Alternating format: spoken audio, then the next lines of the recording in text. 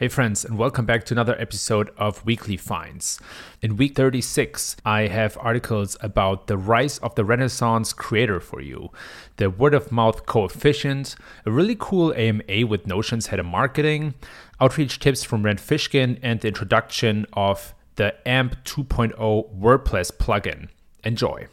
1. The first piece of content is an article titled Media 2020 Rise of the Renaissance Creator. And it's kind of near and dear to my heart because I somewhat consider myself part of that movement, or at least I feel myself drawn in more and more into that movement. And so what's actually happening here is that people who want to sell and share their skills get more and more tools to actually do that. They get tools to build an audience, to create courses, paid email newsletters as the one that you're subscribed to, and other formats. And because of developments like no code and low code, the only investment you really need to make is time. So I consider that a very significant time in which publications and creators are basically unbundled. Right? So think of the typical New York Times journalist who now creates his own publication on Substack and sells it for $5 a month and can make a decent living or at least a really good side income if they build a great side audience. So the key lesson for me here is that most creators group fans around them instead of hardcore customers. It becomes more and more about the personality, and the content plays a role, but is a bit more secondary. 2. The second article you should read this week is an absolute beast. It's called The Word of Mouth Coefficient and was written by Yusuf Baihay, I hope I pronounced the name correctly here, who is a former VP of growth at Ease and Zynga. And he shares a really cool method to basically quantify and track word of mouth. That's something that I previously didn't think was really possible, but he makes it really simple. So what he proposes is to measure the number of new organic users and divide it by the sum of returning users and non-organic new users. And that will basically tell you who was referred by word of mouth. And I think this is very simple to set up in Google Analytics. I'm going to be honest, at this point, I haven't tried it out yet, but I am in the process of playing with that a little bit.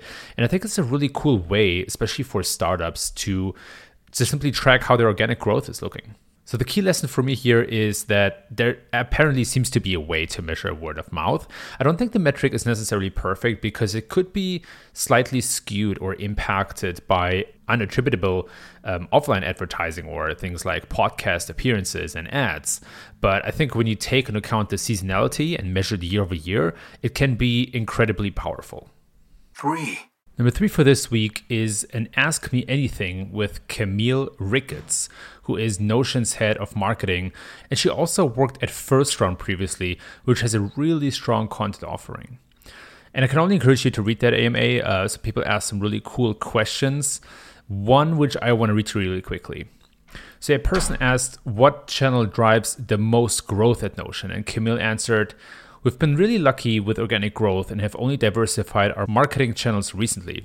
We're very active on social media, invest a lot in community building, have experimented with podcasting and are now running campaigns on Facebook, Instagram, and LinkedIn. One of the most surprising and biggest success stories has been YouTube. We've been really proactive about connecting with and occasionally sponsoring or forming affiliate partnerships with productivity YouTubers who are fans of Notion and who have been creating lots of content about it already. It's been amazing to see some videos land that drive hundreds of thousands of views and tens of thousands of signups in a single day. For companies and categories where there is a following or community on YouTube, I strongly recommend exploring that potential. So the key lesson for me here was to speak with your customers to shape out what they really need. And if your product addresses many personas, to find their common needs and wants. Because that was also one of the questions that people asked her in the AMA. How do you address an audience that is scattered across many different personas? 4. Number 4 is an article by good old Rand Fishkin titled Outreach Tips That Are Better Than Anything You Find Searching Google. And I think this is a really important piece for anybody who's out there building links because it brings to the point what many of us have been feeling, which is that bland, cold outreach is pretty much dead. Instead, link building has become a game of relationships where you connect with people, you give them something for free, you jab, jab, jab, right hook, as Gary Vee said at this point. Fishkin provides a lot of tactics that you can use to build those relationships and to ultimately get links, but it's not about this numbers game anymore. It's really much more about quality.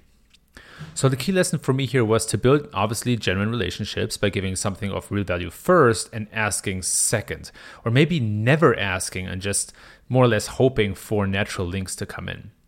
It's much less controllable and scalable, but at the end of the day, it's much more fruitful than the hardcore pitch because most people don't react to that anyway. 5, And the last article for this week is the announcement of the AMP 2.0 WordPress plugin. And as you know me, I'm generally not that bullish on AMP. I think it has a poor measurability, poor monetizability, and poor implementation. And so the version 2.0 plugin now comes with much more flexibility to incorporate custom logos and fonts. It automatically strips off unused CSS and also has a very improved AMP editor.